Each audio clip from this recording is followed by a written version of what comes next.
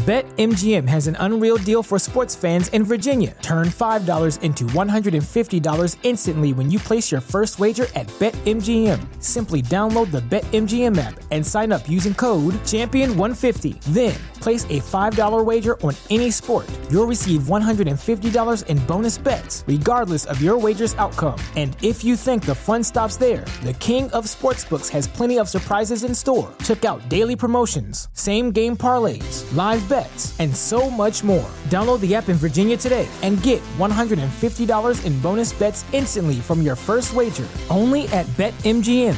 BetMGM and GameSense remind you to play responsibly. See BetMGM.com for terms. 21 plus only. Virginia only. New customer offer. Subject to eligibility requirements. Rewards are non-withdrawable bonus bets that expire in 7 days. Please gamble responsibly. Gambling problem? Call 1-800-GAMBLER. Promotional offer not available in Washington, D.C.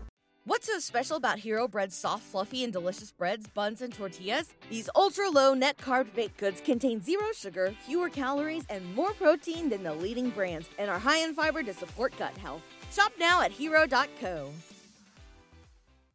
You're listening to a Weeby Geeks Network podcast.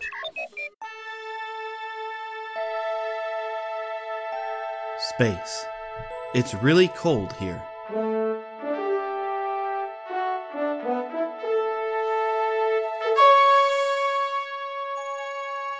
This is a podcast on the Starship Neverland. Its continuing mission to take our pixie out of our pockets, to sprinkle some pixie dust around, and have happy thoughts, to boldly fly to Neverland every week.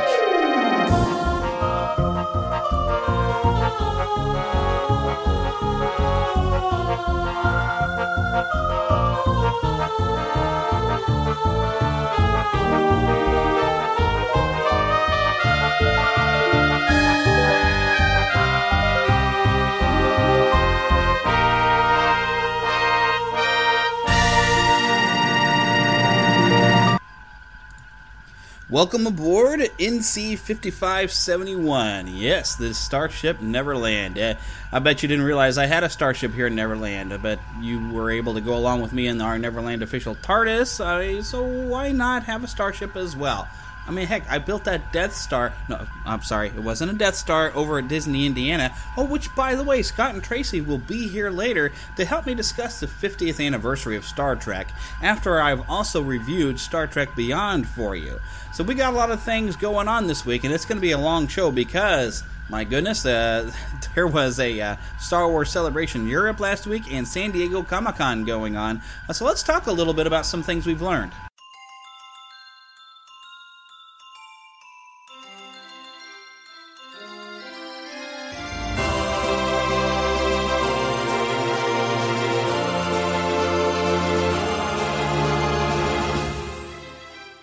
Spanning the Disney and geek universe to bring you the best in comics, toys, movies, and entertainment. This is news from around Neverland. Okay, this will sort of be in place of our normal trailer park, because there were so many different trailers going on that I can't possibly play all of them for you, but I can list some of them out, and I will definitely be playing one of them for you, and we'll use that for our trailer park, but we'll talk about some of these trailers that went around, and also some little things that I found out about what was going on in Hall H. Now, Hall H apparently had some sort of special footage or something with Baby Groot to help announce Guardians of the Galaxy 2, which we do know we have Kurt Russell playing Ego, which in the comics is apparently a big planet with a face, so apparently that might be the case, although it may be altered for the movie. And then Sylvester Stallone, I still don't know anything about the character he's playing. But in the middle of this announcement, we did get a video right here from Joe Rohde.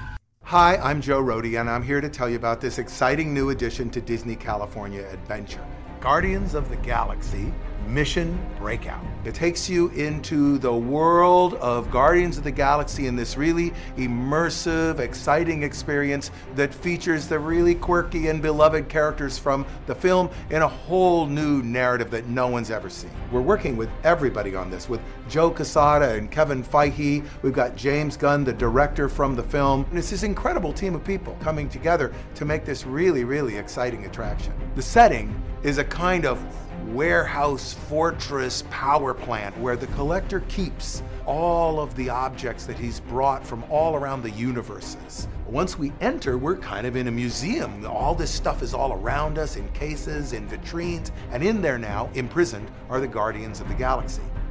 Rocket is enlisting our aid in helping the Guardians break out of this place. This all leads to the same kind of insanely fun rocketing up and down ride experience that we have today. But the framing and the setting and the pacing and the timing all completely altered to feed this really very funny, very exciting, very irreverent story. Music plays a big role in Guardians of the Galaxy, as it does here. So as the chaos unfolds, as we zoom up and down, we're doing this to the tune of course, great rock and roll. We have multiple ride profiles, multiple scores, multiple action. You just don't know what's gonna happen. And it's the first in what is gonna become a whole new universe in Disney California Adventure.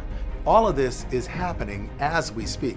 As things emerge and as things develop, I'll be back to tell you more about all this stuff that's going to happen as we go forward and we make this really, really cool, really wonderful addition to Disney California Adventure. Yes, the Tower of Terror is leaving Disney California Adventure, and I bet you already heard about this, and I bet you've already had a reaction to this, and I saw a lot of people disliking this video on YouTube. Yes, it's not even really a new ride from the sound of it. It sounds like it's still the Tower of Terror ride. They're just going to re-theme it and rebuild around it and make it a Guardians of the Galaxy ride. Possibly something around the Nowhere area, because they do talk, he did mention the Collector and things like that. So, we don't know what all is going on with that.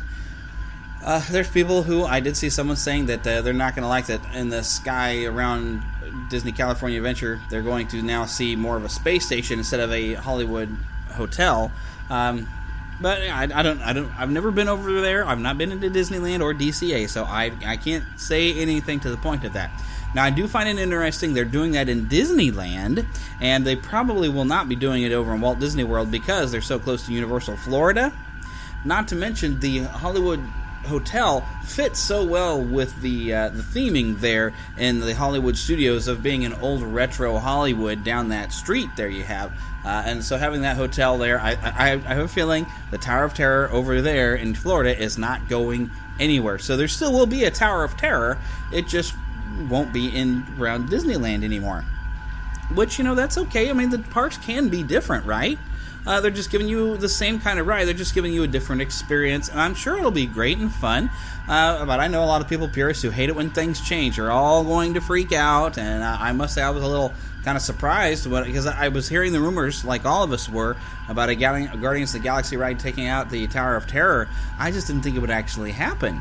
But there it is. And I think if we just sit and relax, Disney usually does make some pretty good things. Let's take a look at what they make. But of course, a lot of people are also upset that Star Wars is taking such a large presence in the parks. I think it'll all be worth it by the end. I mean, that's Disneyland and Disney World. It's not really supposed to always just stay the same. It's supposed to always change as long as there's imagination left in the world, right? So let's just sit back, relax, and take a look and see what happens. Now, some other interesting things, and I have nothing I can share about this, except for there was a little bit of footage going on with Spider-Man Homecoming, and on Twitter, the only thing I've gotten to see is a concept art that does indeed show the Vulture. So, the rumors I guess I've been hearing about the Vulture possibly being part of this whole thing appears to be true. Now, when you get a look at this isn't quite what we expect, because normally the Vulture is, magnetic abilities. He's built a magnetic pack and uses that to and flaps his wings and moves himself around.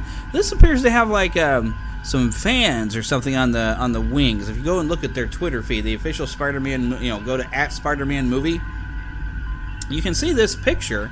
And I'm going to go ahead and while I'm looking at it right now, I'll retweet this out on Hootsuite so you'll be able to get a look at it. But it's got these like propeller things in the wings, and he's got like actual vulture claws. So I mean, it's different. It's very much a high-tech type of thing, which looks cool. It looks like his concept of flight might be a little different. Maybe this is going to work a little bit more with a different propulsion system. So it's definitely something different than what we're used to, but it does look very cool. Some other interesting news on the Marvel front was the casting of Brie Larson, and that she's going to be playing Captain Marvel. I have never heard of her before. She apparently was in something called The Room. Apparently she also was in there to promote Skull Island, which is basically a remake of King Kong from the look of things. But it's done by the people who made that last Godzilla film, which is fairly cool. So I'm kind of up in the air. Although this looks like it's going to focus more on the island, and they've got kind of an all-star cast, including I almost said Tom Holland, but it's Loki. We'll just say Tom Hiddleston. Him, Samuel L. Jackson, John Goodman, and apparently also Brie Larson is all in this Kong movie. But Brie Larson is going to be playing Captain Marvel. Which, like I said, I'm not very familiar with her. I'm going to start following her on Facebook, or not Facebook, on Twitter, rather, just to keep an eye on it, to see what's going on with it. But, at least we have somebody cast. She might be the best suited for it, I guess. That's not exactly who I would have picked, but I'm only a fan. And sometimes, you got to trust the movie makers to cast somebody who's going to be better than what you might have expected. But there was a long fleet of trailers, including Doctor Strange. All right, y'all. One more time. It don't matter what you look like. It don't nobody gonna sing with me. Okay. The Neverland Trailer Park. Doctor Strange, you think you know how the world works? What if I told you the reality you know is one of many? This doesn't make any sense. Not everything does. Not everything has to.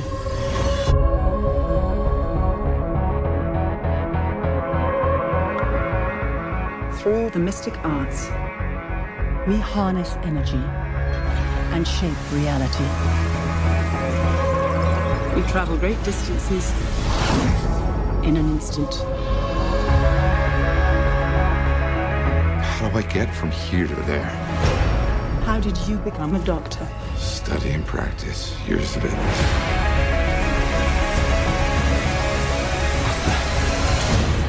There's a strength to him, but is he ready?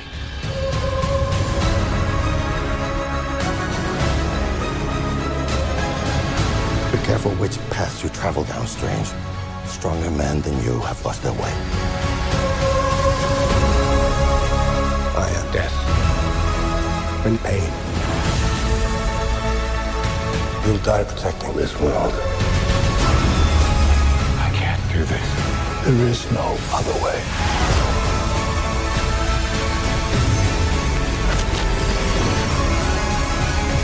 I've spent so many years peering through time, looking for you.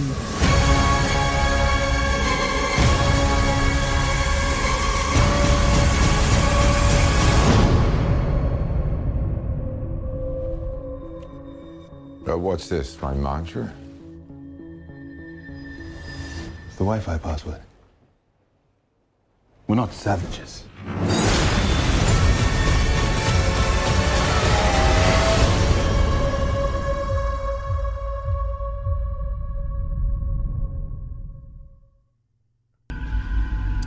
Now this looks amazing, as if we didn't know already.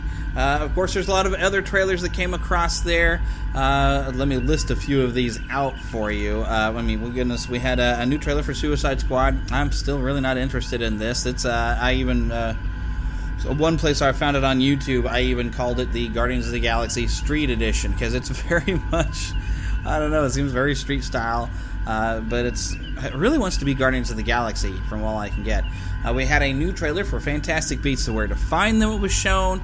There was a really cool trailer for the Lego Batman movie where we get a little bit more of the plot, and it is, of course, involving him bringing in Dick Grayson, a little nerdy kid, to be Robin.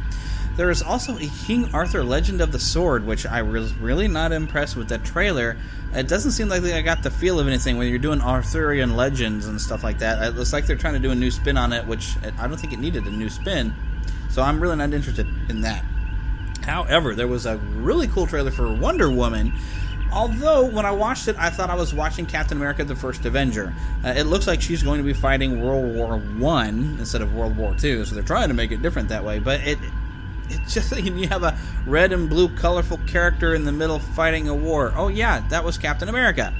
But it still looks really cool, so I am interested to see this. Also, we did finally get a look at a Justice League trailer already. I mean, DC is trying to just shove their stuff out as fast as they can. It feels like they're rushing to play catch-up with Marvel. Marvel can, put out a couple movies a year. This is like DC just putting out as much as they possibly can. Say, please, please, please like us, like one of our movies. And Justice League, it does look cool, and you get a better look at their Barry Allen and their Flash, and he looks a lot different than what he looked like in the Dawn of Justice movie there, Batman vs. Superman. But, I gotta say, it did look cool, and I'm going to end up checking it out, and you probably are as well, even though, we're Marvel and Disney people. But, you know what, we still like our DC stuff, right? Even if their movies are far inferior to anything Marvel is doing, in my opinion. But there it is. So the only other thing that I want to mention to you is at the Celebration in Star Wars, Celebration Europe, there was a trailer for Star Wars Rebels Season 3 and Grand Admiral Thrawn. For anyone who read any of the Timothy Zahn books that kind of brought the whole expanded universe or extended universe, whichever you want to use, with Star Wars books, that was the beginning of it, really. I mean, there were I think a couple books before that I didn't read, but the Timothy Zahn books are the ones that I really remember. They were directly sequels to Return of the Jedi, and it was 5 years later? I think Leia was pregnant at the time or whatever, but Grand Admiral Thrawn was this kind of blue-skinned Grand Admiral of what was left of the Empire, and he was this brilliant tactician and strategist, and he was really schooling the New Republic.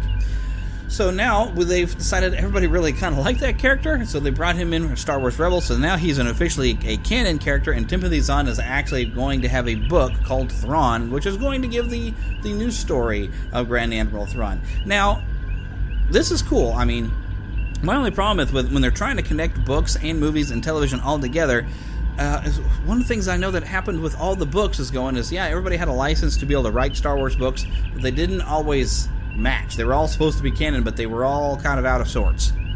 There was different details that just didn't fit together very well, and I'm afraid with trying to push so much Star Wars out there with different books and everything that somewhere or another it's not quite going to coincide together. I mean, already Star Wars Rebels is, where is it going to fit in with where New Hope starts? And, I've heard something about Dave Filoni talking about that this stuff could still be going on during the events of the Star Wars films, but then you've got the whole problem that, if Luke is supposed to be the last of the Jedi at one point, I mean, I don't know, you got Force users still out there, and you've got, I guess Kanan is not a full Jedi. He was a Padawan, and so he's not going to be able to train Ezra completely to make Ezra a complete Jedi, although we are seeing in this trailer a different look for Ezra. He's a little bit older, a little wiser. Now, I'm still actually behind on Star Wars Rebels. I am somewhere in the middle of Season 2, but I recently reactivated my Netflix account, so I'm trying to get caught up on the Clone Wars episodes that I actually did miss.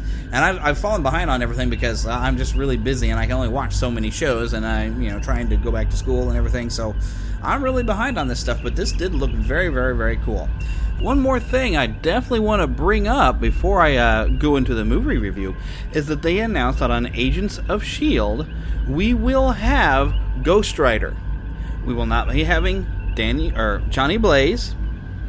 What we're going to have is a kind of a newer character. Now, I don't read a lot of Ghost Rider. I haven't really paid attention to the character, but I believe the name is Robbie Reyes, who's kind of more of a recent character who he's got a slightly different origin than the typical Ghost Rider, and I guess it has been revealed that there are multiple Ghost Riders, and each one of them has a different story. In the comics, from what I have discovered, this is somebody who is possessed actually by kind of a serial killer type of ghost. And so I don't know what's going to become of the character and how Ghost Rider is going to be presented, but it is still very cool that we're going to get to see a Ghost Rider inside the Marvel Cinematic Universe, because Marvel's Agents of S.H.I.E.L.D., yes, is connected to the films. Now, I have seen some outpouring of people saying, no, we wanted a Netflix series. Well, who's to say you can't have one? Just because they're bringing it in to really spice up Agents of S.H.I.E.L.D. doesn't mean that character can't spin off onto Netflix, right? I mean, come on, let's keep an open mind and just enjoy the ride. How about it? But now, I believe it's time for a movie review. There'll be spectacle, there'll be fantasy, there'll be daring do and stuff like you would never see. Be a movie, yeah, we're gonna be a movie, starring everybody and me. Boy, I wish I were you people seeing this for the first time. Kermit, I got a great picture of the chicken. Oh, good.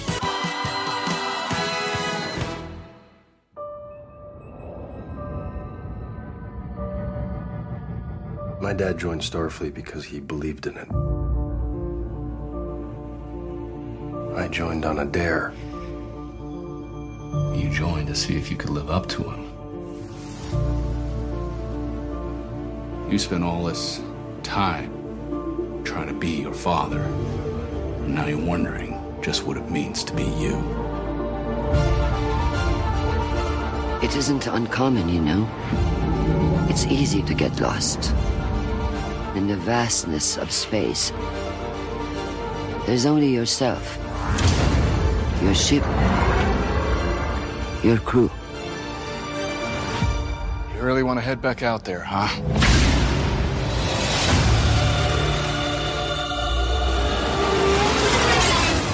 What the hell is this? They're boarding us. Abandoned ship. My God.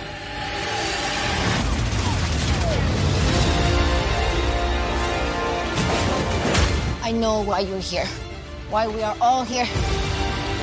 Our captain will come for us. Mercy will be the last thing on his mind. I am counting on it. Fear of death is illogical. Fear of death is what keeps us alive. Everyone who goes there, he kills. That's our friends out there. We can't just leave them behind. Unity is not your strength. It is a weakness. I think you're underestimating humanity. Hold on to something! Fire at will! Do it! Do it!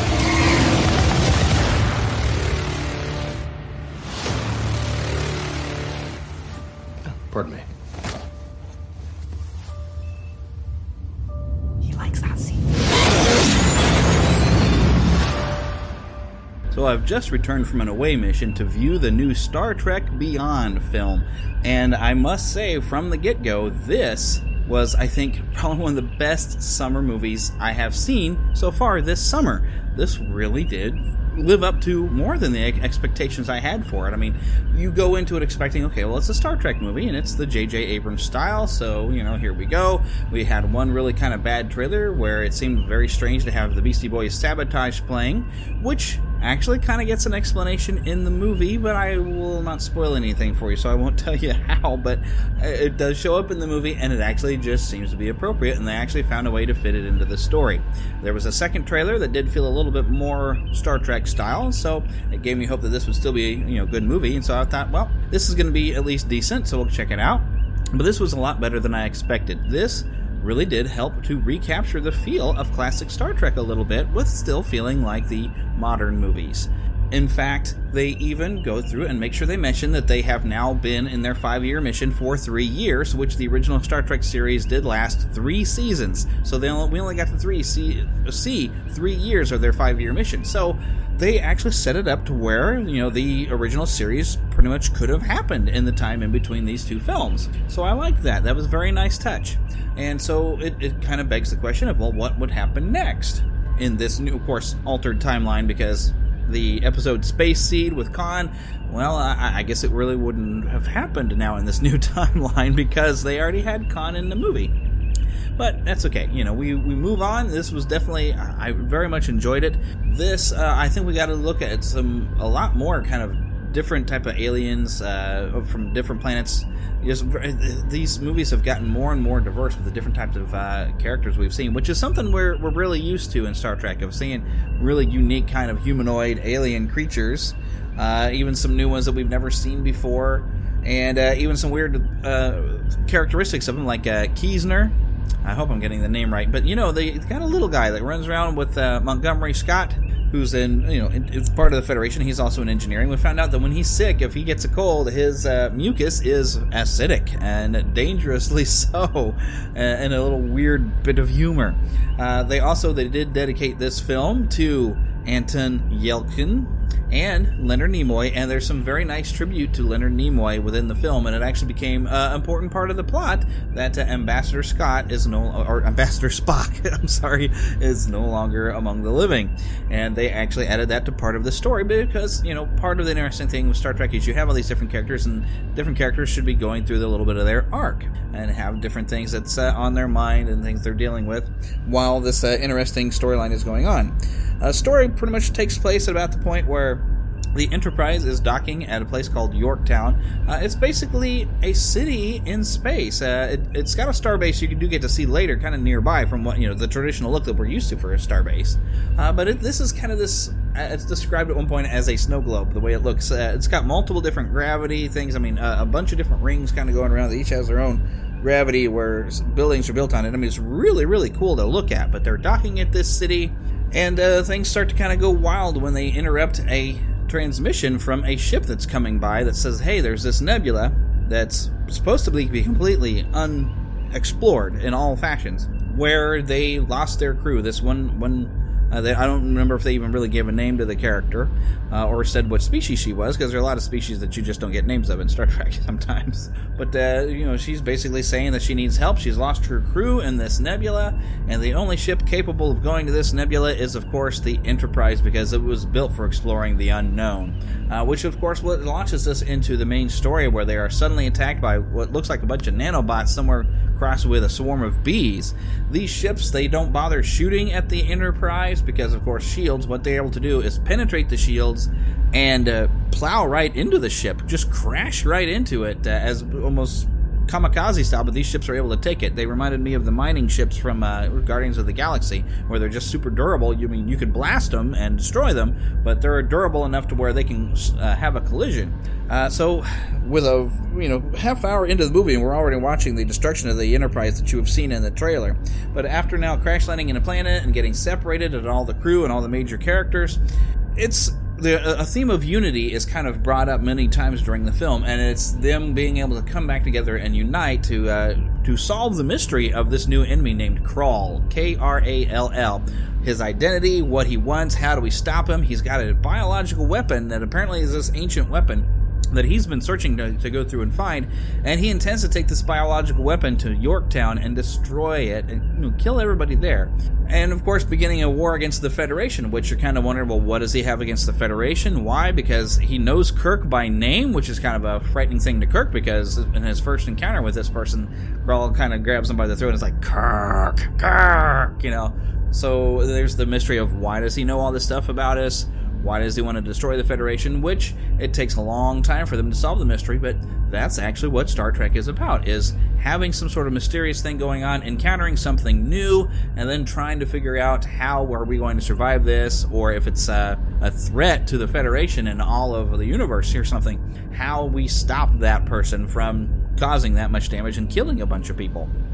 Really a lot of great character interactions, some new interesting characters introduced that I hope we'll be seeing more of. Lots of fun, good emotional moments, a lot of stuff to leave you thinking. They're able to sit there and, of course, and have a scene where they're talking about how we're going to fix this with ridiculously technological jargon that we don't completely understand, but we understand the gist of what they're planning to do when they go through it, but they're able to just deliver these lines of dialogue that you're like, well, wait a minute, what you're going to do? What to the what? You know, but yet you kind of understand what they're doing a little bit. But to know and able to carry a scene like that, I mean, that's some pretty quality acting right there.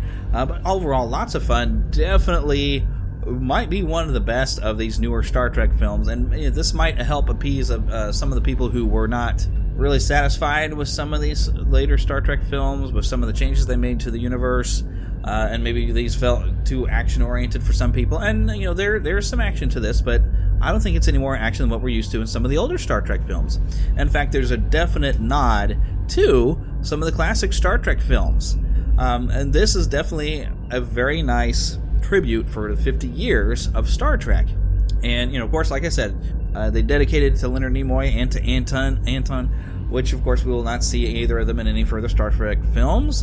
We do appreciate their contributions to this series, but this definitely was a good movie to dedicate to them. Everything just felt right about this. It gets more and more classic Star Trek. Even Chris Pine's hairstyle reminded me a lot more of William Shatner's old hairstyle. And even some new uniforms that we get to see that are very reminiscent of original series uniforms, even with the kind of gold rings around the sleeves and stuff like that. Very, very cool. I expect to see some cosplay of these uniforms very soon. I'd kind of like to get one of these. They weren't the ones that's been used in the previous movies where they had like almost a textured look of having multiple Federation symbols or whatever, you know.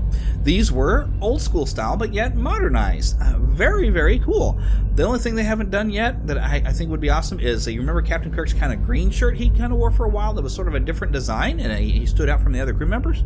I'd like to see a modern take on that, but we have heard there's going to be a fourth film, so maybe we'll get it there. But this is definitely on my recommendation. Go out and see this one. See it multiple times. It's probably one of the best films I'd seen since like Finding Dory and the BFG, and maybe even better than both of those. This actually was a summer movie that lived up to what it should have been, unlike the last two movies that I got to see that just didn't quite hit the mark of what they should have been. So let's move on to our next segment. To Disney and beyond. My communications officer has been telling me that we've made contact with two guests in Disney, Indiana. So do a transporter room have you locked onto our targets? Yes, I'm being told we have locked on, so well, let's beam them aboard. Engage. Well, hello, Scott and Tracy. Welcome to the Starship Neverland. How did you get in touch with us? This is an unlisted wall. Hey, Mortis kind of gave me the number because that explains everything. Mortis. Well, he is kind of the hero of Disney, Indiana. I did call in and tell you what happened while you were in Alaska. Yeah, we have to cut him a little slack now, Scott. So he's the man now. I'm sorry, Scott. But, of course, for anyone who doesn't know or is not familiar with Disney and Indiana, we have the lovely and talented Tracy and then her co-host, Scott. Who is also lovely and talented. Okay. Well, just not in podcasting. Right. Well, I'm glad you think so, because you two have been married for a good long time and podcasting together, so you better like him. It's required. I signed a piece of paper. Yeah, it was a marriage certificate, right? Yep. Well, so of course the reason why I've beamed you two aboard is Star Trek has now been in existence for 50 years, and I don't remember if this was when we were recording one point or we were just talking off air one time about, I thought, I got to do something for Star Trek at some point, and figured I got to have you two on because you're also Star Trek fans, and so, well, now here we are, and I tell you what, you guys are probably still... I'm not sure exactly how young you are, but I don't think you were alive during the initial run of the original series, were you? Almost, yeah. Close, but not quite, So, missed it by that much. Yeah, because you guys are still under 50, right? So Yes. Yeah, so see, you're still young. Of course, we can make fun of Paul Berry. He's turning 50 here, so pretty quick. So neater, but he's still younger than my parents are. Anyway. Which, by the way, we will have to talk about Friends of the Magic and what you guys are doing and everything, and that's coming up because we have something going on too, so don't let me forget to bring that up later. But, so, what was the first time you saw Star Trek? Would you guys get to see it in syndication, I guess, first, or was the series... Well, no, I guess the series probably wasn't even rolling at all when you were born, so you probably like me. Syndication? It was syndication. I remember very vividly getting up on Sunday mornings. Usually, we spent a lot of time at my grandparents' house on the weekends, and I can remember watching, they always had a Star Trek episode, and then their some sort of monster movie usually afterwards, and I was hooked on both from an early age. Why does that not surprise me? I don't have any memories quite that specific, but I do remember catching the occasional episode in syndication as well. Yeah, I remember every afternoon when I was very young still, they had, of course, He-Man came on at 4:30, so I had to make sure I was there for that. And then 5 o'clock, they'd have an episode of the old 60s Batman, and then they would show Star Trek. And so I would watch it every time. Although Star Trek, when I was that young, I didn't understand it at all. Because the interesting thing is, despite what J.J. Abrams has done when making it very kind of action-oriented, it was very, it was social commentary and very cerebral and almost detective work in a weird sci-fi way. I actually enjoyed that quite a bit because it wasn't, for lack of a better term, it wasn't kind of playing to the lowest common denominator. It was playing to, fans of sci-fi, which I really enjoyed. Yeah, and I've been a science fiction fan literally ever since I can remember. So I also enjoyed the fact that, it wasn't just action sequences and it wasn't just shooting at other starships. There was a lot of thought put into the episodes, and as I grew older, I started to recognize more of that social significance in the commentary that Gene Roddenberry put in his episodes. Oh, yeah, and a good sci-fi really does that. It always takes a look at some aspect of our society, and we learn something a little bit about ourselves when we really get into it. And usually you don't know that that's what they're doing until closer to the end of the episode, and then it kind of sinks in, and you can't believe that they just took an issue that really TV couldn't tackle, and you put it off into the future with different aliens and stuff, but it's the same issue, and you could deal with it then. Mm-hmm. In a way that you'd never seem preachy if you do it right, but yet everybody kind of gets the point. Yep. Isaac Asimov, I think, was really big on that, and the different ways he could think of. Like, if you read I, Robot, all these different stories and all the different things he could think of, and you're just, that's one of the ones you have to read multiple times to get everything that he really put into it. It's just brilliant. But, of course, we're supposed to be talking about Star Trek, but still. But, yeah, and the fun thing is I don't know how many people, when they first showed it, got to see that original pilot episode, and I'm trying to think what that captain's name was, and I know they did put him into the recent movies, which is really cool. Captain Pike. Captain Pike, thank you. But I like the DVD sets. A friend of mine bought those, and I borrowed it, and so I could actually watch, and it's almost a completely different feel, because Captain Pike was very different from what Captain Kirk was. And his number 2 was even more different. Oh, no, I'm trying to remember who his number 2 was. Goodness. It was Majel Barrett. Yeah. So it's completely different, and now I don't know what happened in between. I don't know if that was ever aired on television. Do you guys know? It was not aired in its original form, but halfway through season 1, there's a 2-part episode called The Menagerie, where they incorporate video and scenes from the unaired pilot into the episode.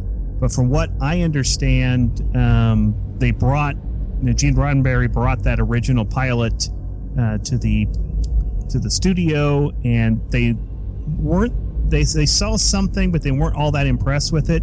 So instead of telling him, no, we're not going to do it, they made the strange request in Hollywood of requesting a second pilot, which is something very rare. Yeah, you get a second chance to try to get it right. Yeah.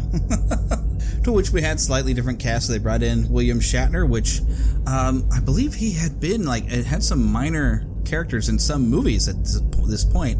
I know I did watch a little bit of documentary. Let me see if I find that real fast. Yeah, the big thing I remember Shatner from before I saw this was The Twilight Zone. Yes, there we go. I'm glad I brought y'all along, because that's what I was trying to think of. Terror at 20,000 feet? Yes, where he sees the little gremlin on the wing of the plane. Right. You'd think I would have thought of that off the top of my head, but yes, exactly. And I think there was some movie also other than that, though, but that was the main one I know from the Twilight Zone. So he'd had a little bit there we go. He was actually Ranger Bob on the Canadian Howdy Doody show in Canada. So he'd done some work in there, did actually some Shakespeare festivals. And then here we go. First feature role, Butler's. All right, his movie debut was a Canadian film called Butler's Night Off, and then his feature role in MGM was The Brothers Karamazov with Yul Brynner, and he was the youngest of the Karamazov brother. And I'm hoping I'm pronouncing that right. But yeah, so he had a few small bits, and there was even he had a leading role in an Alfred Hitchcock Presents third season episode called The Glass Eye, which is actually one of the first appearances he had on American television. And of course, then we later, of course, The Twilight Zone. And then he gets what's pretty much going to be his entire life when he's cast as Captain Kirk. I mean, that is the most impersonated character you will ever see in your life. And we all could do it. Yeah. We all think we can do it. Yeah. Really, it's like when we impersonate Kirk, we're impersonating somebody else's impersonation. Right. Sort of like Dana Carvey. Every impersonation he does is where everybody else learns to impersonate that person. Because that's the thing. You get so used to that delivery of pausing, and then you watch the series and you realize he wasn't doing it that much, but you can kind of pick it out a little bit. But still, if him and Adam West would have ever gotten a series together, it would have been the greatest thing ever. Still could happen. Please let it happen. I would even just be happy if they were both at the same Comic-Con together. Put their booths next to each other. That would be awesome. That would be the coolest thing. I would pay whatever it took to get whatever sort of autograph in line at that point. So, but yeah, so you also brought in this, I guess it was Leonard Nimoy before he famously recorded that Hobbit song, which it's silly, but I love it. Oh, it's great. He actually, I have an album of songs that are both Shatner and Nimoy. Oh my goodness! Because William Shatner also famously did "Lucy in the Sky with Diamonds." Oh my gosh! I don't think I've ever heard that. Oh, you need to hear it. It's probably more of a spoken word sort of thing. Yes, right? It is. Because I have heard one of his later albums. A friend of mine has is "You're All Gonna Die Someday." Yeah, it's. There's a video where he does it in the 70s on like Merv Griffin or something, and he's sitting there, got the lone spotlight on him, and he's basically doing a spoken word of Lucy in the Sky with Diamonds with a big cigarette. So there's the cigarette smoke in the spotlight, and it looks, it's just very 70s. Oh yes. Okay, there's something for my YouTube list later. Oh, but yeah, the dynamic though of DeForest Kelley for your three central characters, and I've actually heard description when you look at Kirk, Spot, and Bones, you have almost three aspects of one person's personality. Where you have the very logic type of thing, you have the very emotional. Pessimistic, very emotional. Captain Kirk was a very emotional character, and ready for a fight. And then of course you got Bones as the typical skeptical part of us that has to question everything. But it's really kind of cool when you see the three of them together. They almost think as like one person. It's almost we see aspects of ourselves in each of those three characters. And the show just clicks when the three of them are together. Yes. Oh yes. And I tell you what, they really broke some ground with the technology that they kind of previewed. Although I'm still waiting for my transporter so I can just beam myself wherever I need to go. But they predicted cell phones, obviously. Especially flip phones. Yes. From a few years ago, because they look just like the little communicators they had. Oh, yeah. And I always told my wife I wanted to have back when flip phones were the thing, before smartphones, when I flipped it up, I told her I want to have some sort of sound effect I can program to this where it makes the little every time I opened it. It would be the greatest thing ever. Never got it to work. I'm sure somebody had something like that, but I wanted it so bad. They even, I believe they are credited for the first interracial on-screen kiss. Yes, they are. Which was fantastic. And Nichelle Nichols, the Uhura character, and Captain Kirk. And Nichelle Nichols is actually going to be in town at the Kansas City Comic-Con here in a couple of weeks, so I will hopefully get a chance to talk to her, because that'll be awesome. Be very cool. And they also cast, of course, George Takei, Sulu, so another person of color. Yes, it was actually a really kind of diverse group that was on the ship. I mean, it was the cool thing with Star Trek is there's having the idea that the world is now united under the idea that we can travel into space and explore, and that's what people are concerned with. We don't worry about all these stupid little petty things that we on this stupid planet fight over, which, right now, if you watch the news, you can see the stupidity going on. But it's like everybody drops that when suddenly we develop a warp core drive and can actually explore the stars. Now suddenly we're excited about that, and we come together, and so you get a ship, and you have even an aliens, you got a Vulcan on there, and all these different races, and everybody just come together, and they all have this one goal to just explore, just to see what's out there. Well, it's not just races. At the start, really, of the Cold War, you bring on a Russian as your navigator. Yeah. Well, not till the second season. Yeah, he doesn't come into the second season, but still, that's a pretty strong move for an American television show at the time. Sure. Yeah, it was. I hadn't thought about that. Yep. And of course, we just love him for Nuclear Wessel. Yes, and his monkey's haircut. Yeah, that was, I think, a little bit of reach to the younger audiences with him in there. Oh, definitely. Oh, and that still just reminds me of the actor that's been playing Chekhov. I'm going to miss that guy, because they're going to do a fourth movie, and I'm like, that's great. And they said, well, they're not going to recast Chekhov. I'm like, oh, it'd be sad to not have him there. Yeah, and they're not sure how they're going to handle him not being there yet, from what I've been reading. They'll probably come up with something that he took an assignment somewhere else or something, maybe. I don't know, because apparently they've come up with a way for Kirk's dad to come back with Chris Hemsworth, so I haven't looked too far into that exactly what their idea is. I don't know if they're trying to, because a lot of the main old series fans were really upset with the changes that J.J. Abrams made with blowing up Vulcan and killing Kirk's father, killing Spock's mother, all the changes that came right away. My best buddy, who's a huge Star Trek fan, was just livid. It was hard to watch, but I understood why he was doing it. He wanted to tell his own stories. Sure. I mean, this gets, basically, it is a reboot. You've got the same characters, but you can have them doing new things. Right. The one little rub that I had with it is he didn't go all the way. If you're going to do that, don't have Leonard Nimoy survive. Yeah. And still be around. Yeah. Well, and they try to explain it, I guess, with like a time warp thing, and so that way it could still be connected to the previous TV shows and movies and stuff like that, but yet still be its own thing. And so I don't know if that was supposed to be some sort of appeasement, but yeah, I don't think I'd have been happier if they would have not have tried to connect it and just redo and start from scratch. Mm-hmm. Yep. Which is better than what Ghostbusters did, where they just, we're going to start from scratch, but we're going to change everything. It's like, if you're going to start from scratch, at least bring us the same characters. So at but least then you're not starting from scratch. Yeah, I guess. But it's nice to have some of the same characters back, So, but yeah, I already did my rant on Ghostbusters last week, which it was good, but not as good as it should have been. But anyways, whole different. I get sidetracked there. Yeah. But as for Star Trek, they could have easily brought in a new crew. I mean, look in the history of Star Trek, how many times they've brought in a new crew. Yeah.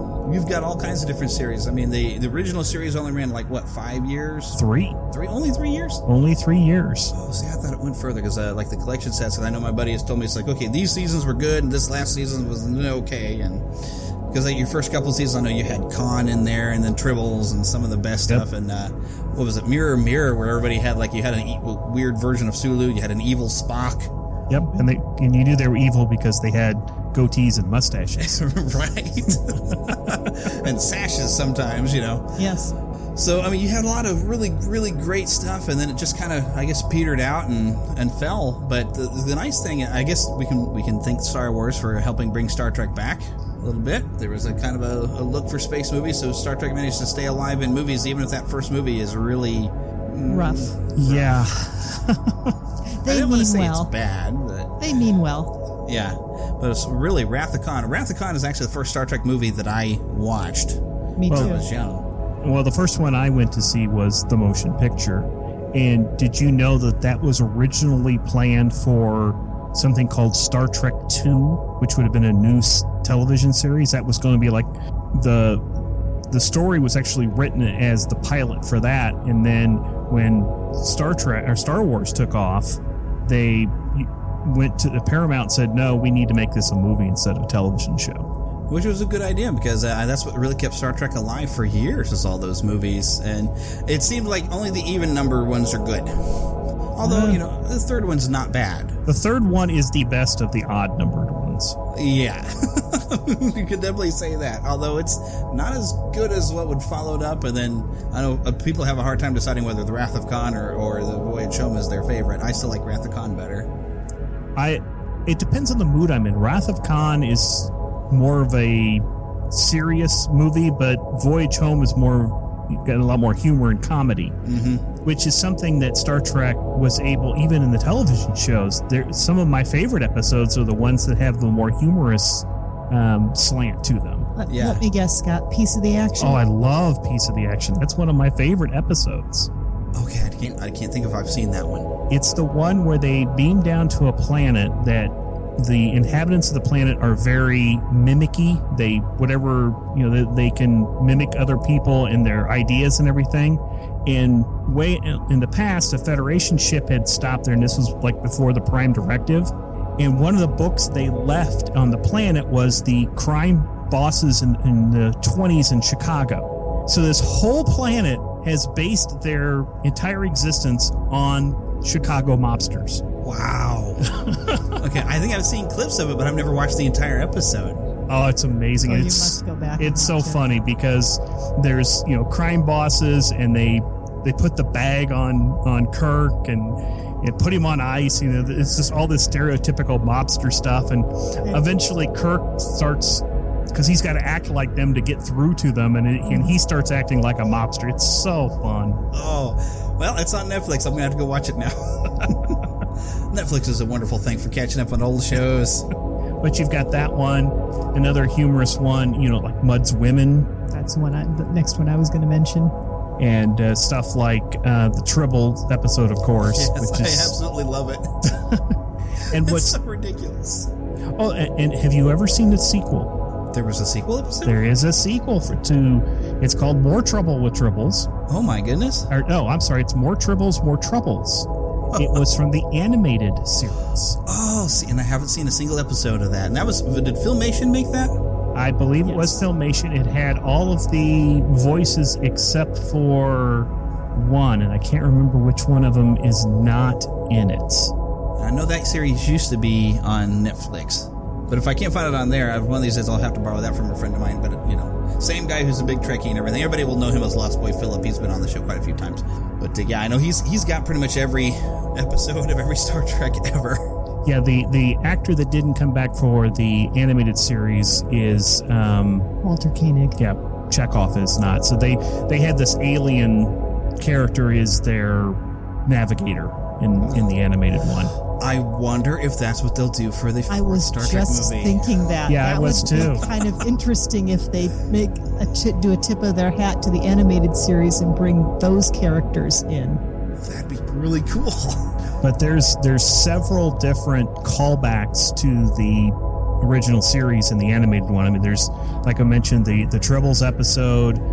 There's another episode with Mud and his robots. There's also an episode that has the Guardian of Time, which was the episode with Elizabeth Taylor. Really? Joan Collins. What's that? Joan Collins. You're right. Joan Collins, yes. I don't know that I've seen that one. City Across Forever. Oh, that's like one of the best. Do I have the right name? City on the Edge of Forever. Yes. It's one of the last episodes in season 1. It's written by Harlan Ellison. So I'm going to have to sit one of these days and binge watch because I've not seen every episode of the original series or even every episode of the Next Generation. I'm really catching up on that since the BBC likes to show that for about 2 hours, usually every afternoon for the Next Generation. I've been catching up and seeing episodes that either I don't remember that well or that I missed entirely. So. Oh, Next Gen, when it came out, I remember being in front of the television when it was first aired. I watched it in original run. I watched some of it, but I think season 1, because the quality was so uneven, I think that kind of turned me off. So I didn't become a Next Generation fan until it went into syndication. And I got to see some of the better episodes. Yeah, I came into it kind of late. I remember there were cereal boxes. I can't remember what cereal it was that had... photos of the new cast, and they had all the stuff about the premiere and everything. And I looked at it, and all I could remember is this show from when I was really little that came on after Batman that I just didn't understand. And really, when you look at it, the sets were really bad in the original Star Trek. I mean, basically, you'd paint a room all kind of a light blue color, put a weird box with a few light bulbs on it, and then let Captain Kirk do his overhand two-handed hammer thing on somebody every episode, you know. Which was funny the way you could tell when the stunt double was in, because the camera would pull way back. Oh, yeah. Whenever he'd do something. So it was, you know, after watching, you know, Batman and having Biff Boff, you'd have a Captain Kirk fight, and it was kind of weird. It just didn't have the same appeal. You were wondering where the Biffs and Boffs were? Yeah. And why he only had one or two moves.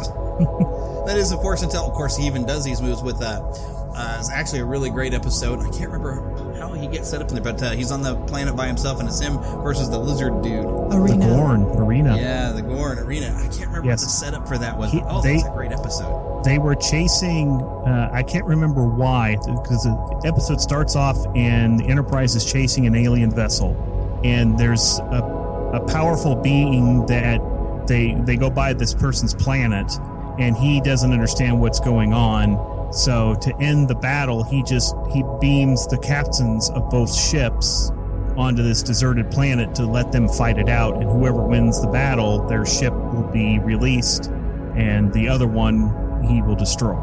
Yeah. And that's actually based on a classic sci-fi story that I can't remember if it is also called Arena. And that's one thing I really got into with the original series once, you know, I was more adult and was watching it more in syndication, is realizing how many science fiction authors had contributed. We already mentioned Harlan Ellison, this Arena stories by Frederick Brown, another familiar name. There's Theodore Sturgeon, even Robert Bloch, who most people know best for Psycho, contributed a story, as well as Richard Matheson, who's also best known for I Am Legend. Oh, yeah. Wow, you know all kinds of these authors. Well done. Told you I was a sci-fi fan. You have earned it today. My goodness. Yeah, that's probably what made the series so great, is you having all these different authors who have some great credentials coming in. I think that's one of the things that's actually helped with the relaunch of Doctor Who is occasionally you do see, oh golly, I cannot think of the guy's name now. But he wrote stuff like Coraline. Neil Gaiman. Yeah, Neil Gaiman. He has written a couple episodes of the new Doctor Who. So finding those people who just are really good at a genre and bringing them to work on a show is just a great idea. Mm-hmm. So, yeah. Gotta agree with you on that one. So, yeah, Next Generation, though. I came in I got into it a little late, but then when I started getting into it, and I was probably second season, I think, when I started watching it, it would come on right before I'd go to sleep when I was still in school. So... But, golly, I wish I'd seen every single episode, but some of the ones of the Next Generation that really stuck out is, and I never got to see what happened right before. But, other than the fact when Q first introduced them to the Borg, when Q was taunting them and saying, you're not really ready for what's out there, and then, zips them over to another part of the galaxy where they don't know where they are in their first encounter the Borg, which the Borg then follow them back and become a problem. But I didn't see exactly when Picard was captured by the Borg and became one of them. I only managed to pick up late into that one when they were fighting with Locutus and managed to beam him back aboard the Enterprise, and they're trying to get Picard's mind free from the Borg. Yeah, you want to look for, the title is The Best of Both Worlds, Part 1 and Part 2. Yeah, and I've seen half of Part 2, and probably all of Part 2. Yeah, The Best of Both Worlds. The first one was actually the cliffhanger for Season 3. Yeah. So I remember watching that, and then you had to wait the whole summer to find out what happened to Picard. And did Riker shoot at the Borg? Yeah, they also did that. I can't think of the end of which season it was, where they had gone into the past. And let's see, so Picard, and I think some of the other one actually had followed, where Data had already been back in the past and on Earth, and he was trying to pretend to be human. You're talking about Time Zero. Yes, where they had a nice cliffhanger there at the end of the season and made everybody wait for the second part of the story when Picard came back and met Guinan for the first time, actually in the past, where Guinan didn't know who in the world he was. That was a great one, too. I really loved that one. Yeah, I was a fan right from the beginning. I know a lot of people don't like Season 1, but I kind of enjoyed several of the episodes. I mean, they did replay a lot of the same beats from the original series, but the first season is where Q is introduced. Yeah. The very first episode. Yeah. Yeah, and he puts them on trial. Yep. I really, really like the Q character, and the fact that he shows up. I mean, he's on Next Generation. He's in Deep Space Nine. He's on Voyager. He just keeps coming back. Yeah, and that's the thing. When he'd show up on Voyager, like, you could really do them a favor and just put them back where they know exactly. Because that's what kind of made me lose my interest in Voyager. I was like, this is Lost in Space Star Trek edition. It's like, I wanted another... I thought, oh, cool, because after Deep Space Nine, we're like, oh, look, they're stationary. They're not going anywhere. Whoopee. Voyager, when they were started showing that, I was like, oh, good, we're going to be back on a starship with a new crew. Cool, this will be back to what I like about it. But then I was like, this is Lost in Space, and it's kind of depressing because it doesn't seem like they're ever going to get home. I will admit, Voyager is... I have a soft spot in the heart for that, because I just love that series. I really liked the interactions with the Borg that they had. And they actually had a Borg part of the crew at one point? Yep. Well, they had a woman that they saved from the Borg and took most of her implants out. The ones they left some in because if they did, they would have killed her. And there's a whole story arc that lasted several seasons of her regaining her humanity. And then there was also the teenage boy Borg, whose name I'm blanking on. Is that Next Generation? I remember. No, that's Voyager. Near the end of Voyager, they actually save three or kids. 4 kids. I can't remember exactly how many of it. And one of the kids, they couldn't find his parents. They found the parents for the other ones, but it was like the last season or next to the last season, so they had a second Borg character there. Huh. Yeah, because I remember it, and I don't think I saw how the episode ended up. It's probably on my DVR. I probably hit record because I had to leave to go back to work for my lunch break. But even the Next Generation had where they a Borg that they had ended up with on the ship, and he'd kind of almost gotten a little bit of his mind away from the collective, but he still thought like a Borg. Yep. But he kind of, they showed him around the ship, and they were trying to get him to where he could value life. But he was saying, oh, it'll be wonderful when you're assimilated. You're going to love it. Just, don't worry. It'll be great. And they kept trying to tell him, so like, no, we like free will. Don't you know because you know what it means to say me and I? It's like great stuff. But I haven't seen how that episode ends. But I think it's on the DVR. I hope it is. Either that or I'm going to find that on Netflix because but sometimes like I come home, when I was driving a school bus this past year, I get to come home for lunch a little bit and I get to watch some episodes while I'm eating lunch, but then I'd have to leave in the middle of an episode to go do the afternoon route, and I'm like, oh, but what's going to happen, Especially like the one where, golly, my brain just went out the window. Number 1, Riker, where they had encountered a Riker that had been split during a transport beaming. Yep. And where he seemed to have been left behind on this little station that they only checked like every 10 years or something. I can't remember this is, but so suddenly they meet this other Riker that has grown up, spent the last 10, not really grown up, but he has changed in 10 years compared to the Riker we're used to. So he's like an entirely different person, and he even has a lower rank than the Riker we're familiar with, and just and he's still in love with Deanna, and the tension between the two Rikers, and oh my gosh, that was good stuff. Well, another thing that I liked about Next Generation is there was several episodes basically where they questioned command, where they had different stories where you were questioning command decisions that were coming to them. And there's a great episode, I believe it's called Pegasus, where we find out that in the past Riker was on another ship, and the captain from that ship comes to get Riker because they found the Pegasus. That's the name of the ship. And it turns out they were testing cloaking technology on this ship, which I can't remember this. Yeah. Which was a no-no. It would the Romulans, they couldn't have cloaking device. It was part of the treaty they had with the Romulans. Yeah. And the ship, they actually found it half in a asteroid because it had materialized in an asteroid. But the whole time, the former captain of the Pegasus is trying to get, he's ordering, because he's an admiral now. Yeah. So he's ordering Riker not to tell Picard anything. So the whole time he's trying, they're on the Enterprise going to investigate this, but he can't tell him anything. Oh yeah, I do remember that one. That was a good one. Oh, and another one that always kind of, it was unnerving, this one, and I haven't seen it but one time, but it's just stuck with me because it was kind of scary.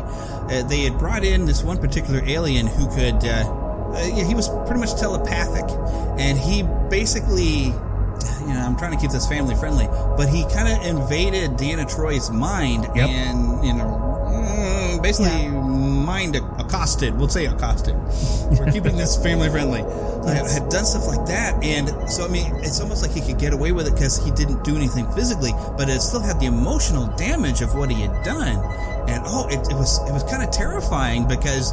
How do you stop somebody like that who can just get in your head and mess with you and do things like that? It was like, this is the most disgusting villain I think I've ever seen in a Star Trek episode. But oh my gosh, that episode just shook me to where I've only seen it once, but it was so disturbing. Yeah. Because you feel really bad for Deanna, but you're like, having no evidence. And I don't know if they were. I think that maybe it was a bit of commentary for women who come forward as rape victims, but then nobody believes them. It almost seemed like it had that vibe. And that episode could actually be probably. I'm actually right now because I'm going back to college. My university is actually making me go through a sexual harassment thing in the classes, which I'm like, okay, you're mainly focused when people are outside of class and what their activities are going to be like that, which I don't plan on being there. But, the fact that they have to do this huge thing to be protectant of the students, that episode of Star Trek would be very viable in the current campuses. Yeah, I can't remember. I know the episode, but I can't remember the title of that one. Mm-hmm. If I ever watch it again, that'll probably just disturb me again. So, call it right in, listeners, and tell us what episode we're talking about. Exactly. If you saw that one and you were just as disturbed by that as I was, you just wanted to give Deanna Troy a hug, She was such a great character anyway, and especially when they started doing movies with them. And I do got to tell a story about Generations, but I loved it in First Contact when you got to see her trying to talk with Zephyrin Cochrane, and she's kind of half drunk and half buzzed. Yep. And then Riker just comes in, he's just grinning ear to ear watching her trying to explain what was going on. He wouldn't even talk to me until the fourth drink. Well, I think Next Generation had a bunch of great characters. Oh yeah. Yeah, it was that. It's a very good ensemble cast. Like I said, it took a little while to come together. Once it did, it had some great characters. And now Will Wheaton is probably more famous for things he does now than when he was Wesley. But okay, I got to tell a quick story on Generations. And this is an old high school friend of mine. He might be a listener. I don't know. But he would design ships. He'd get graph paper and he would come up with ideas, and he would just love the whole technical aspect of the whole thing. When he saw Generations, I didn't see it at the same time he did, but I remember him coming back to class. When the Enterprise was crashing on the planet, he actually cried. I was like, I gotta love you for that, because I understand. That's another thing Trek's got a long history of, is destroying the Enterprise. They do it in just several of the movies. The Enterprise gets destroyed. Oh yeah, and apparently this new movie, it looks like we're going to destroy it and get a brand new ship already. Yep. Which I hope they call it some sort of an Enterprise. I don't know. At this point, I have not seen the movie, but by this point in the podcast, you listening will have heard my review from after I do see it here, coming pretty quick. But at this point, I have not seen it, so I don't know what all's going on. I'm kind of thinking, with a little bit I've seen in the trailers, it reminds me a little bit of what I think the Reliant. Was that Khan's ship? Oh. Was that what it was called? Where it had Botany Bay, wasn't it? Yeah, the Reliant. No, Botany Bay was the original ship that Khan was on. The Reliant is from Deep Space Nine. I can't remember what the name of the little ship that he had that he does the battle with Kirk, and I've got a story about that I need to share. Oh, yes, it was the Reliant that Khan had. Okay. I had to do a quick look it up. Yes, the USS Reliant. And from little bits of images I've seen with this new film, it almost looks like that's what they're going to give them, is something similar in this new movie. But like I said, at this point I haven't seen it, so can't say. The scene from The Wrath of Khan, where Khan has the ship and he fights the Enterprise. Basically, they sneak up on him, sneak up on the Enterprise. When I was in high school, the movie had already been out, and I was already a big Trek fan at this point. I went down to Florida for spring break. My grandparents were down there, and being good grandparents, they, took me to where I wanted to go. And this year, went down there. I wanted to go to Universal Studios in Florida. At the time, they had a place where you could go and they'd put you in costumes. They'd put you in a room that had all the lines that you needed to say were written on like poster boards stuck to the wall, and you were to look at those, and so they get the sight lines right for the video that they would insert you in. Right, so you got to reenact scenes from famous movies. And they had Star Trek. And they had this whole little story where you had to have at least 2 people, but there was going to be a new captain and a new first officer beaming aboard the Enterprise for their first mission after coming out of Starfleet Academy. Well, basically, they interspersed the scenes from that fight because there's a bunch of Klingons in what I did that were on the other ship, and you have to battle with them. Well, like I said earlier, you had to have 2 people to do it. And I was there with my grandparents. Well, my grandmother had no interest at all in doing it. My grandfather, who had never watched an episode of Star Trek in his life, but bless his heart, he joined me so I could do it. And they made him the Vulcan. So he's got these little ears, the pointed ears on. And I had it on VHS and I've converted it to DVD. I still have this video. About half the time he's got both ears on, and about half the time one of them had fallen off. Because they didn't film the scenes in order. Right. And they had us do a couple takes of different things. But it actually starts off, Gene Roddenberry's there, and they look like they beam you in, and you're talking. There's Leonard Nimoy and William Shatner, and they talk to you a little bit, pretend to talk to you. And then they beam you to this planet, and I was a hand. Tracy's video. What do you mean was a hand? The video, I'm going over the top, having so much fun. But yeah, I got to pilot the Enterprise in that video. I was the new captain, and my grandfather, like I said, he was just, Lord bless him. He tried. He tried, but he didn't know anything about how a Vulcan should act or anything. So, but it is so fun. And I think you've mentioned this before, and I was like, when are you going to post it to Facebook or something? I've never posted it. I've only shared it with one person outside of my family. You must share it. I'm doing my Jedi mind trick, okay? You must share the video. I know. Because I can't think. I can think of one person who could do a mental thing, but that guy was creepy, so I won't. Yeah, we just talked about that. Yeah, we won't go into his mind trick. It was a nasty mind trick. So, but yeah, that shows you the level of fandom I had for Star Trek. Oh my goodness! Well, while we're speaking of, we mentioned that Deanna has, being half Betazoid, has the ability to sense other people. We got to talk about her mom. Oh, and I know I've seen an episode with her mom. Oh, yes. Played by Majel Barrett. I can't think of the character's name right now, but she is... Loxana. Yeah, Loxana. But she is a joy to watch. She's a hopeless romantic, trying to find a man the entire time, and is infatuated with Picard. Yeah, she's got thoughts for Picard. Yeah, I think that's about all I remember for that episode. But she shows up in a couple probably half a dozen episodes. Yeah. She's a fun recurring character. I mean, she's also the voice of the computer. Yes. Really? Yes. Oh, because wasn't Gene Roddenberry's wife? Yeah. Yeah, Gene Roddenberry's wife. Yeah. And she did the voice of the computer all the way up into Voyager. Yeah. Wow. And I'm trying to think now in these modern movies if they actually even have a voice in the computer. Have they done that yet? Of course, the original series, I don't think the computer had a voice much, did it? No, the original series, the computer didn't speak until Next Generation. Yeah, so maybe they haven't done it yet in the movies. I'm trying to think of any time the computer spoke to them, but I don't think it ever has. But that would be the coolest computer ever if it could you could interact with it and you could talk to it and you didn't have to worry about typing the keyboard. I mean, I guess they kind of have that technology now a little bit. I don't know. Some of the things I say to my computer, I don't want it to understand. Yeah, one of the first grown-up jobs I had when I was working for Kansas City Life Insurance, whenever I had a problem with the computer, one of the tech ladies would come and say, well, you weren't sweet-talking enough. Were you yelling at the computer? You hurt its feelings. Yeah, you need to pick up the mouse and say, computer. I will get my cat to get this mouse if you don't behave. because that would be my thing. I do have a cat around. If this thing misbehaves, I will let that cat get the smells.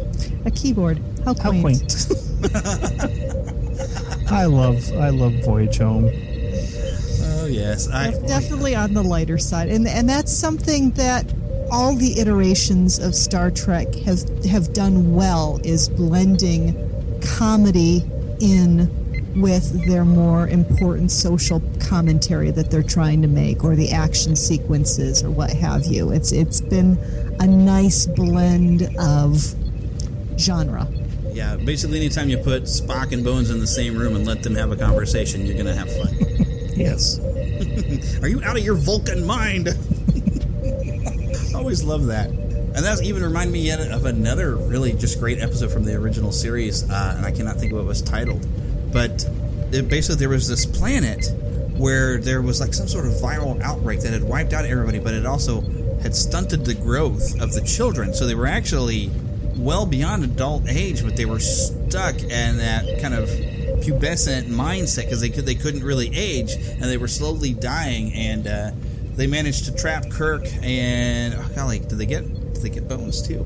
I don't know, but Kirk and some of the other ones kind of trapped in there, because adults either are going to help them cure themselves or something. I can't remember what was going on, but yeah, that was a great. I'm sorry, it was a great episode, and I can't remember everything, but it was very interesting. If you watch that episode again, pay close attention to the buildings. Because if you've ever seen an episode of The Andy Griffith Show, those buildings will look very familiar. Okay, so now I got to go back and watch again. I've watched a lot of Andy Griffith.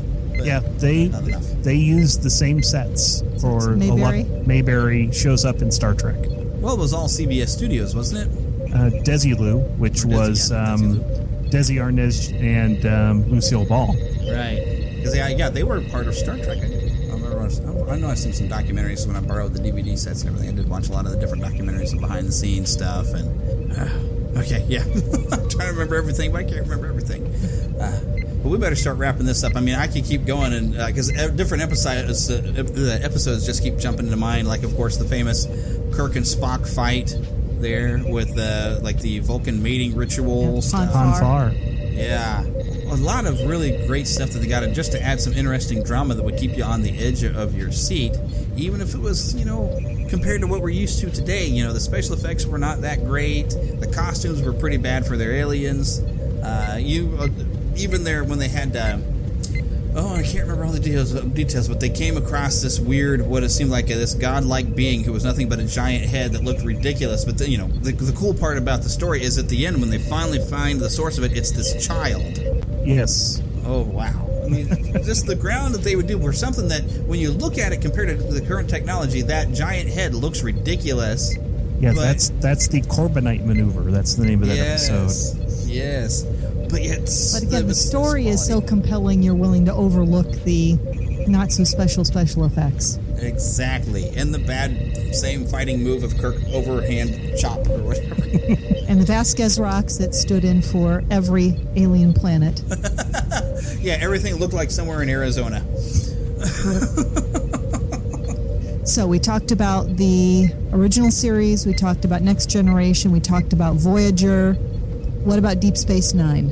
I didn't watch much. Sounds like none of us really got into that much. And I know there's some people who are big fans of it, but they weren't going anywhere. Yeah, I never got into it that much either. I know I've had some friends that say I should watch it, and every time I can get about somewhere in season 2, and I just can't, it just loses interest for me. Yeah, and it did have some cool characters. What was it? Quark, who was not a Bajoran. The Bajorans were kind of the main people, but they had the weird big ears. They were Ferengi. Yes, the Ferengi. They did have some interesting characters. I remember I enjoyed him because he was just so slimy in his own way. Yeah. Well, they also had I can't Colomini's character, O'Brien. Yeah, from Next Generation. He was there, and then Worf eventually showed up there. And his wife Keiko. Not Worf's wife. Keiko. Not Worf's wife. Right. I'm trying to think. Was it Voyager or was it Deep Space Nine that had I can't think of the actor's name, but he was a bit of a shorter, kind of interesting. But he was I believe it was Deep Space Nine, because I think he was the medical officer there, or he was a doctor of some sort. Had kind of weird head, but he was a little bit shorter than everybody else. Well, the doctor in Voyager was a holograph. Right, that's what I was thinking. No, it must have been Deep Space Nine, because I think Deep Space Nine. No, he was human as well. Yeah. Are you thinking because the pilot episode of that, he just gets assigned. Are you thinking of Enterprise, maybe? Yeah, he might be thinking of Enterprise. Well, Enterprise, mainly everybody was human, and this was maybe... No, there was... Their doctor was alien. Dr. Phlox was an alien. He was stationed on Earth, and the very pilot episode, they had to take that Klingon back to the home world, and none of the doctors knew anything, so they took Phlox because he had dealt with a Klingon before. Okay, well, I found some pictures, and I see that he was on Voyager, the guy I'm thinking of, so I guess he wasn't the doctor, but I really liked the character. Are you thinking of Neelix? I think Neelix. He had the weird hairstyle, kind of weird head. Yeah. And he seemed like he was just a little shorter. Yeah. Yeah. Was he the science officer there? No, I know he was different. He wasn't part of the original crew. They found him in the pilot episode, and he joined the ship because he was a traitor in the Delta Quadrant. So he was brought on because he knew his way around and knew some of the people in the Delta Quadrant, and he eventually he was a cook for a while on the ship. He and then he became an ambassador and a morale officer. And he did a whole bunch of different things, and he was training to be a security officer because he wanted to be good friends with Tuvok, but Tuvok wasn't having any of it. Yeah, and Tuvok was the first black Vulcan that I think I remember seeing, which was just cool. Oh, I liked Tim Russ. I thought he was great. Yeah, they did have a pretty good cast on there. Yes. And, of course, they have to mention that Robert Duncan McNeil, who played the holographic Doctor, did later go on to executive produce and direct several episodes of Chuck. No, he wasn't the Doctor. He was... Is that Chakotay? No. He's the guy that... Paris. Yeah. He was Robert Picardo is the Doctor. Yeah, Robert Picardo was the Doctor. Oh, okay. So I got to look it up because I thought it was... All right, I'm going to get a look at the guy. Yeah, he was Paris, the navigator. Yeah, okay. No, because I was just looking at pictures of Voyager and saw that guy. I was like, golly, that guy kind of looks familiar. I can't think of it, but now that I look up his name, see, all this time I was thinking that was the. Yes, to be fair, he was training as a medical officer. Yes, he was. Yeah. In the last few seasons, he was their medic once the Doctor got his mobile emitter and could leave. Yeah. And Ethan Phillips, that's the actor who played Neelix. Yep. I remember seeing him in a lot of stuff in the 80s. A lot of different characters that he would play. Well, he plays a Ferengi on one episode of Next Generation. Really? Yes.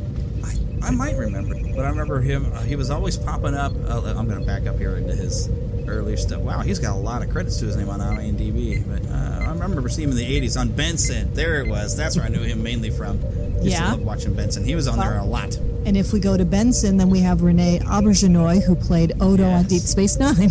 Yes, which was one of the other cast members on Deep Space Nine I actually really liked. Yes. Why don't you go back to your bucket? Because he slept in a bucket. Yes. Well, yeah, because he was almost like a liquid human. Well, not really. Humanoid, I guess would be the word. He was almost like a weird liquid guy. He was a very cool idea. So, yeah, they had at least some good characters on Deep Space Nine. Maybe I'll have to give that show another try. But I just always got bored of the fact that they never went anywhere. Yep. Yeah, that one... That and the space station kept falling apart almost every episode, it seemed like. Yeah, pretty much. From the episodes I've watched, that one, it seemed to be the most serious-minded of all of the series. I mean, yes, there were moments of humor, but it seemed like there was more overarching plot lines, multi-season plot lines with the Bajoran and the Cardassians. Cardassians. Not the Kardashians. Yeah. Big difference. Big difference. Yes, one I like and one I don't. You could figure out which one. You'll see naked all over the internet. One is awful people and the other one's naked on the internet, yeah. Yeah, pretty much that's kind of how it works. I don't want to see a naked Cardassian. No, they probably aren't that attractive either. But I guess we haven't really talked much, though, about Enterprise. which I think I only watched one season, and it ended up with kind of a cliffhanger thing. There was some sort of the ending is so disappointing of the series. Yeah. It only ran 2 seasons? 4. What? It did go longer. Yep. Okay. Yeah, In fact, I love the 3rd season of Enterprise. I know I'm in the minority. It's an entire season where they go into battle the Xindi. And I love that whole season. It's one that you have to watch every episode because the story goes all the way through, which was unusual for most of the Star Trek that I watched. But it ended at the very end, and it turns out that the entire show was a hologram that Riker and was it Troy? I think it was Troy were watching to do research on Starfleet when it started. So it was all a dream. It was all a dream. Well, except for it was be like a historical record they were reviewing, though, right? Yes, but it felt so flat. Oh, because they're still saying that it all happened. It's just saying, well, you're not actually getting to see watch it happen. You're actually watching them review historical records, because they've done that a few of the times in the Next Generation. You could input a lot of data and have it completely, very realistically do a hologram. And I'm thinking of an episode where Riker's accused of murder and blowing up this weird device or something. Yep. So that kind of still could make sense. It's just when you see it, it's so disappointing because they had this whole run through most of the season about this temporal time war that was going on, a temporal war. Time war, which was very fascinating, and that just they knew when it got close to the end of the 4th season that they weren't going to get a 5th season, so they just had to wrap things up really quickly. And you think that would have been stronger? When you had Scott Bakula as the captain, how can you go wrong with that? Oh, he's great. That was another cast I really enjoyed. Oh, yeah. And then I want to call him Mac, but I don't think that was right. But the Texan guy who was the engineer. There was Trip, and there was Malcolm. And Malcolm was he was from England. He was the gunner. Scottish. Or Scottish, I can't remember. The quartermaster kind of. Yeah. Yeah, and then they had the Vulcan on there that was always kind of getting in Scott Bakula's way because she was criticizing everything he did. Yeah, I always liked when she had to go through the decontamination. Oh, yeah.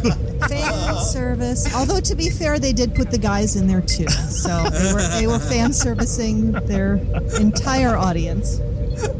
That's when somebody pointed out, I was like, hey, she's kind of cute for a Vulcan. Get past the pointy ears? Sure. Yeah. And we'd seen cute Vulcans before. You had Kirstie Alley playing a Vulcan in, I guess, Wrath of Khan when she first showed up. Then they swapped actresses out for the Search for Spock, and then Kirstie Alley came back. Yes, she started out, it was Kim Cattrall. Oh, yeah, Kim Cattrall. I remember her coming in as well, yeah. Mm-hmm. They did all kinds of weird stuff with swapping actresses. But we'd seen cute Vulcans before. But nothing like T'Pol. Yeah. Especially when you realize, that I guess that hairpiece that they had her use when you saw her normal hair and what she looked like normally, you're like, wow. Yeah, she looked a lot different. Mm-hmm. Yeah, very, very different. But she was really great at just being Vulcan and just very cold. Yes. So got to give her a lot of credit for that. But we better start wrapping this up here because I got more stuff to fit into this episode. But everybody who wants to be able to find you make sure, DisneyIndiana.com. Did you want to quickly talk about Friends of the Magic? And I'm getting around at that. I just want to make sure everybody goes and finds it. And they can find you guys, Friends of the Magic. Do you happen to know what the dates for Friends of the Magic are this year? It is the first weekend in August. Weekend of August, which is the 5th, 6th through the 7th. Okay, and I know we haven't received full confirmation yet, but we've been talking to Bryn, and we're looking like it'll be a Haunted Mansion in the evening that you will find Lost Boy Eric there. We're going to give away copies of a comic book, the Haunted Mansion comic. I've sent him a bunch of buttons to give away, only 10 buttons, so first come, first serve, I guess. Either that or Eric and I are going to figure out some sort of fun game to play with everybody. I don't know. Yeah, we're going to do something a little different this year. We're going to be handing out during the Kungaloosh traditional opening meet Friday night a game grid. It's got a bunch of squares in it, and each square has something like someone who can name 4 Disney parks or someone who can name 4 Disney podcasts. And what you have to do is go around to the other people that are attending Friends of the Magic, meet with them, talk with them, and try to find people that can answer those questions and fill the square in. So it's an icebreaker. It's an icebreaker type thing. And we're going to have a couple of prizes, one for the first person that finishes their game board, and then we'll have a random drawing of everybody who turns in a finished game board. But it's going to run the entire 3 days of the event. And since it's a game grid, I figure the MCP is in control of this, so very careful. All I know is that Mortis will have nothing to do with it. Yeah, Jessica's going to put the game grid together. Yeah, because she is kind of the MCP there in Disney, Indiana, and she's so far been more trustworthy, I think. Yes. But that's what we're going to do this year. Something a little bit different. It's something that we've done at the Indy Disney Meet every year, is do this little icebreaker type game. And it's really fun to start talking to people that you may not come up and talk to before, and get to know them and get to talk to them a little bit, because we're all there for our love of Disney. So. Mm-hmm. And speaking of the Indy Disney Meet, if anybody else would like to find you and they're not going to Friends of the Magic and they live in Indiana, that's a good place also to find you too. And that is the 27th of August? I don't remember. I'd have to look it up. And anyone else who's we're looking in the calendar. Okay. Something I should have probably looked up real quick, but anybody living in the Kansas City area, if you didn't get to come to see the panel at Planet Comic-Con, or if you do, I will be at the Kansas City Comic-Con, and I'm still working on ideas for a panel, but I do hope to have a panel, but I will at least be there, so you can try to find me. I'll be wandering around here. They have been adding a lot of really interesting guests. Speaking of Nichelle Nichols, she's going to be there. Oh, look, Margaret Carey's going to be there. August 12th through the 14th. I will make sure I talk to her. I have had her phone number that was given to me by trying to think, Greg's. He was in Back to the Future 2 and 3 as the new version of George McFly. But he actually gave me Margaret Carey's phone number, and I just had never gotten around to calling her to have her on the show. She's a sweetheart. We've had a chance to meet her at previous Friends of the Magic. Well, she's going to be at the Kansas City Comic-Con this year, so I'm going to go. And the Indy Disney Meet is in Noblesville, Indiana on Saturday, August the 27th from 1 to 7 at the Hamilton County Fairgrounds. Awesome. So definitely there are ways to kind of meet with us if you can't go to the Friends of Magic and you're disappointed about it. Come find us at other places. We'll be glad to say hello to you. Although Kansas City Comic-Con, I'm probably going to be running around crazy the entire time because I'm looking at this the list of guests. We got John Schneider and Tom Wopat. Both Yeehaw. of them. Exactly. And I mean, Dukes of Hazzard, even though I didn't understand when I was little, was like my favorite show just because I loved watching the cars jump. And somewhere, my parents at A World of Wheels got me the autograph of the actor who played Boss Hogg. Oh, cool. So I gotta officially now get the autographs of John Schneider and Tom Wopat now. But yes, Kansas City Comic-Con is coming up, and I do plan on having a panel. I just haven't decided what I want to do yet, and I really better get on it because it's coming fast. I'm either going to talk to Thank You Walt Disney, or I do know who the commander is for the 501st in the Kansas City area, and I had the thought maybe I can get some of the 501st to talk about costuming. So I don't know. Either way, keep your eyes open on the Kansas City Comic-Con here, 12th through the 14th, because there's definitely some fun. Heck, Billy D. Williams is going to be there too. I mean, what more do you want? So yes, the Indiana Disney Meet, or did I called that probably the wrong thing? Indy Disney Meet. Yep. Indy Disney Meet. Good place to find you guys if you can't go to Friends of the Magic, and a good place to find me is Kansas City Comic-Con, KCCC, August 12th through the 14th. There's lots of ways to meet up, so if you're like me, I can't get out to Friends of the Magic, which is why I'm glad Eric can get out there. And y'all are very familiar with Eric. He's been my most frequent of my co-hosting team. So get out there, have some fun with some of your podcast friends. And so now that it's time to say goodbye, so to speak, to all our company. Yes. Where are you going to beam us back to? Can I go to Risa, please? Well, I could just strand you there. I'll leave you at least one phaser with one shot in it. Captain Jack Steyer. If you figure out where all the rum has gone on Risa, then you might be okay. Please don't throw me in that briar patch. Yeah. Thank you for listening to the Neverland Podcast. We invite you back next week for more fun and adventure. Until then, remember to keep a pixie in your pocket. It's that young at heart, positive attitude that you can share with others. And remember to visit our website at neverlandpodcast.com. There you can find links to our news page, our shop, our contact page, where you can easily send an email to podcast@neverlandpodcast.com. You can also find our Neverlanders page, where you can find out how to become an official Lost Boy or Pixie, because girls are too clever to get lost. Become a real Neverlander. Please feel free to leave us a voicemail at 816-226-6492. And be sure to follow us on Twitter at NeverlandPcast. And like our Neverland Podcast fan page on Facebook. We also have a group on Facebook for you to join. We also appreciate your support to keep the Neverland Podcast up and running. Visit patreon.com/NeverlandPodcast to donate to keeping the pixie dust alive. Copyright content featured on the Neverland Podcast is copyright of their respective creators and used under fair use license. All original content is copyright of Blue Band Productions, and a very special thanks to Yeehaw Bob Jackson at yeehawbob.com for our new ending music. God bless! Yeah! Hello, everybody. This is Yeehaw Bob Jackson. Neverland Podcast, we love you. Neverland Podcast, we love you. Neverland Podcast, it's true. Neverland Podcast, we love you. Yeah! What's so special about Hero Bread's soft, fluffy, and delicious breads, buns, and tortillas? These ultra-low net-carb baked goods contain zero sugar, fewer calories, and more protein than the leading brands, and are high in fiber to support gut health. Shop now at Hero.co.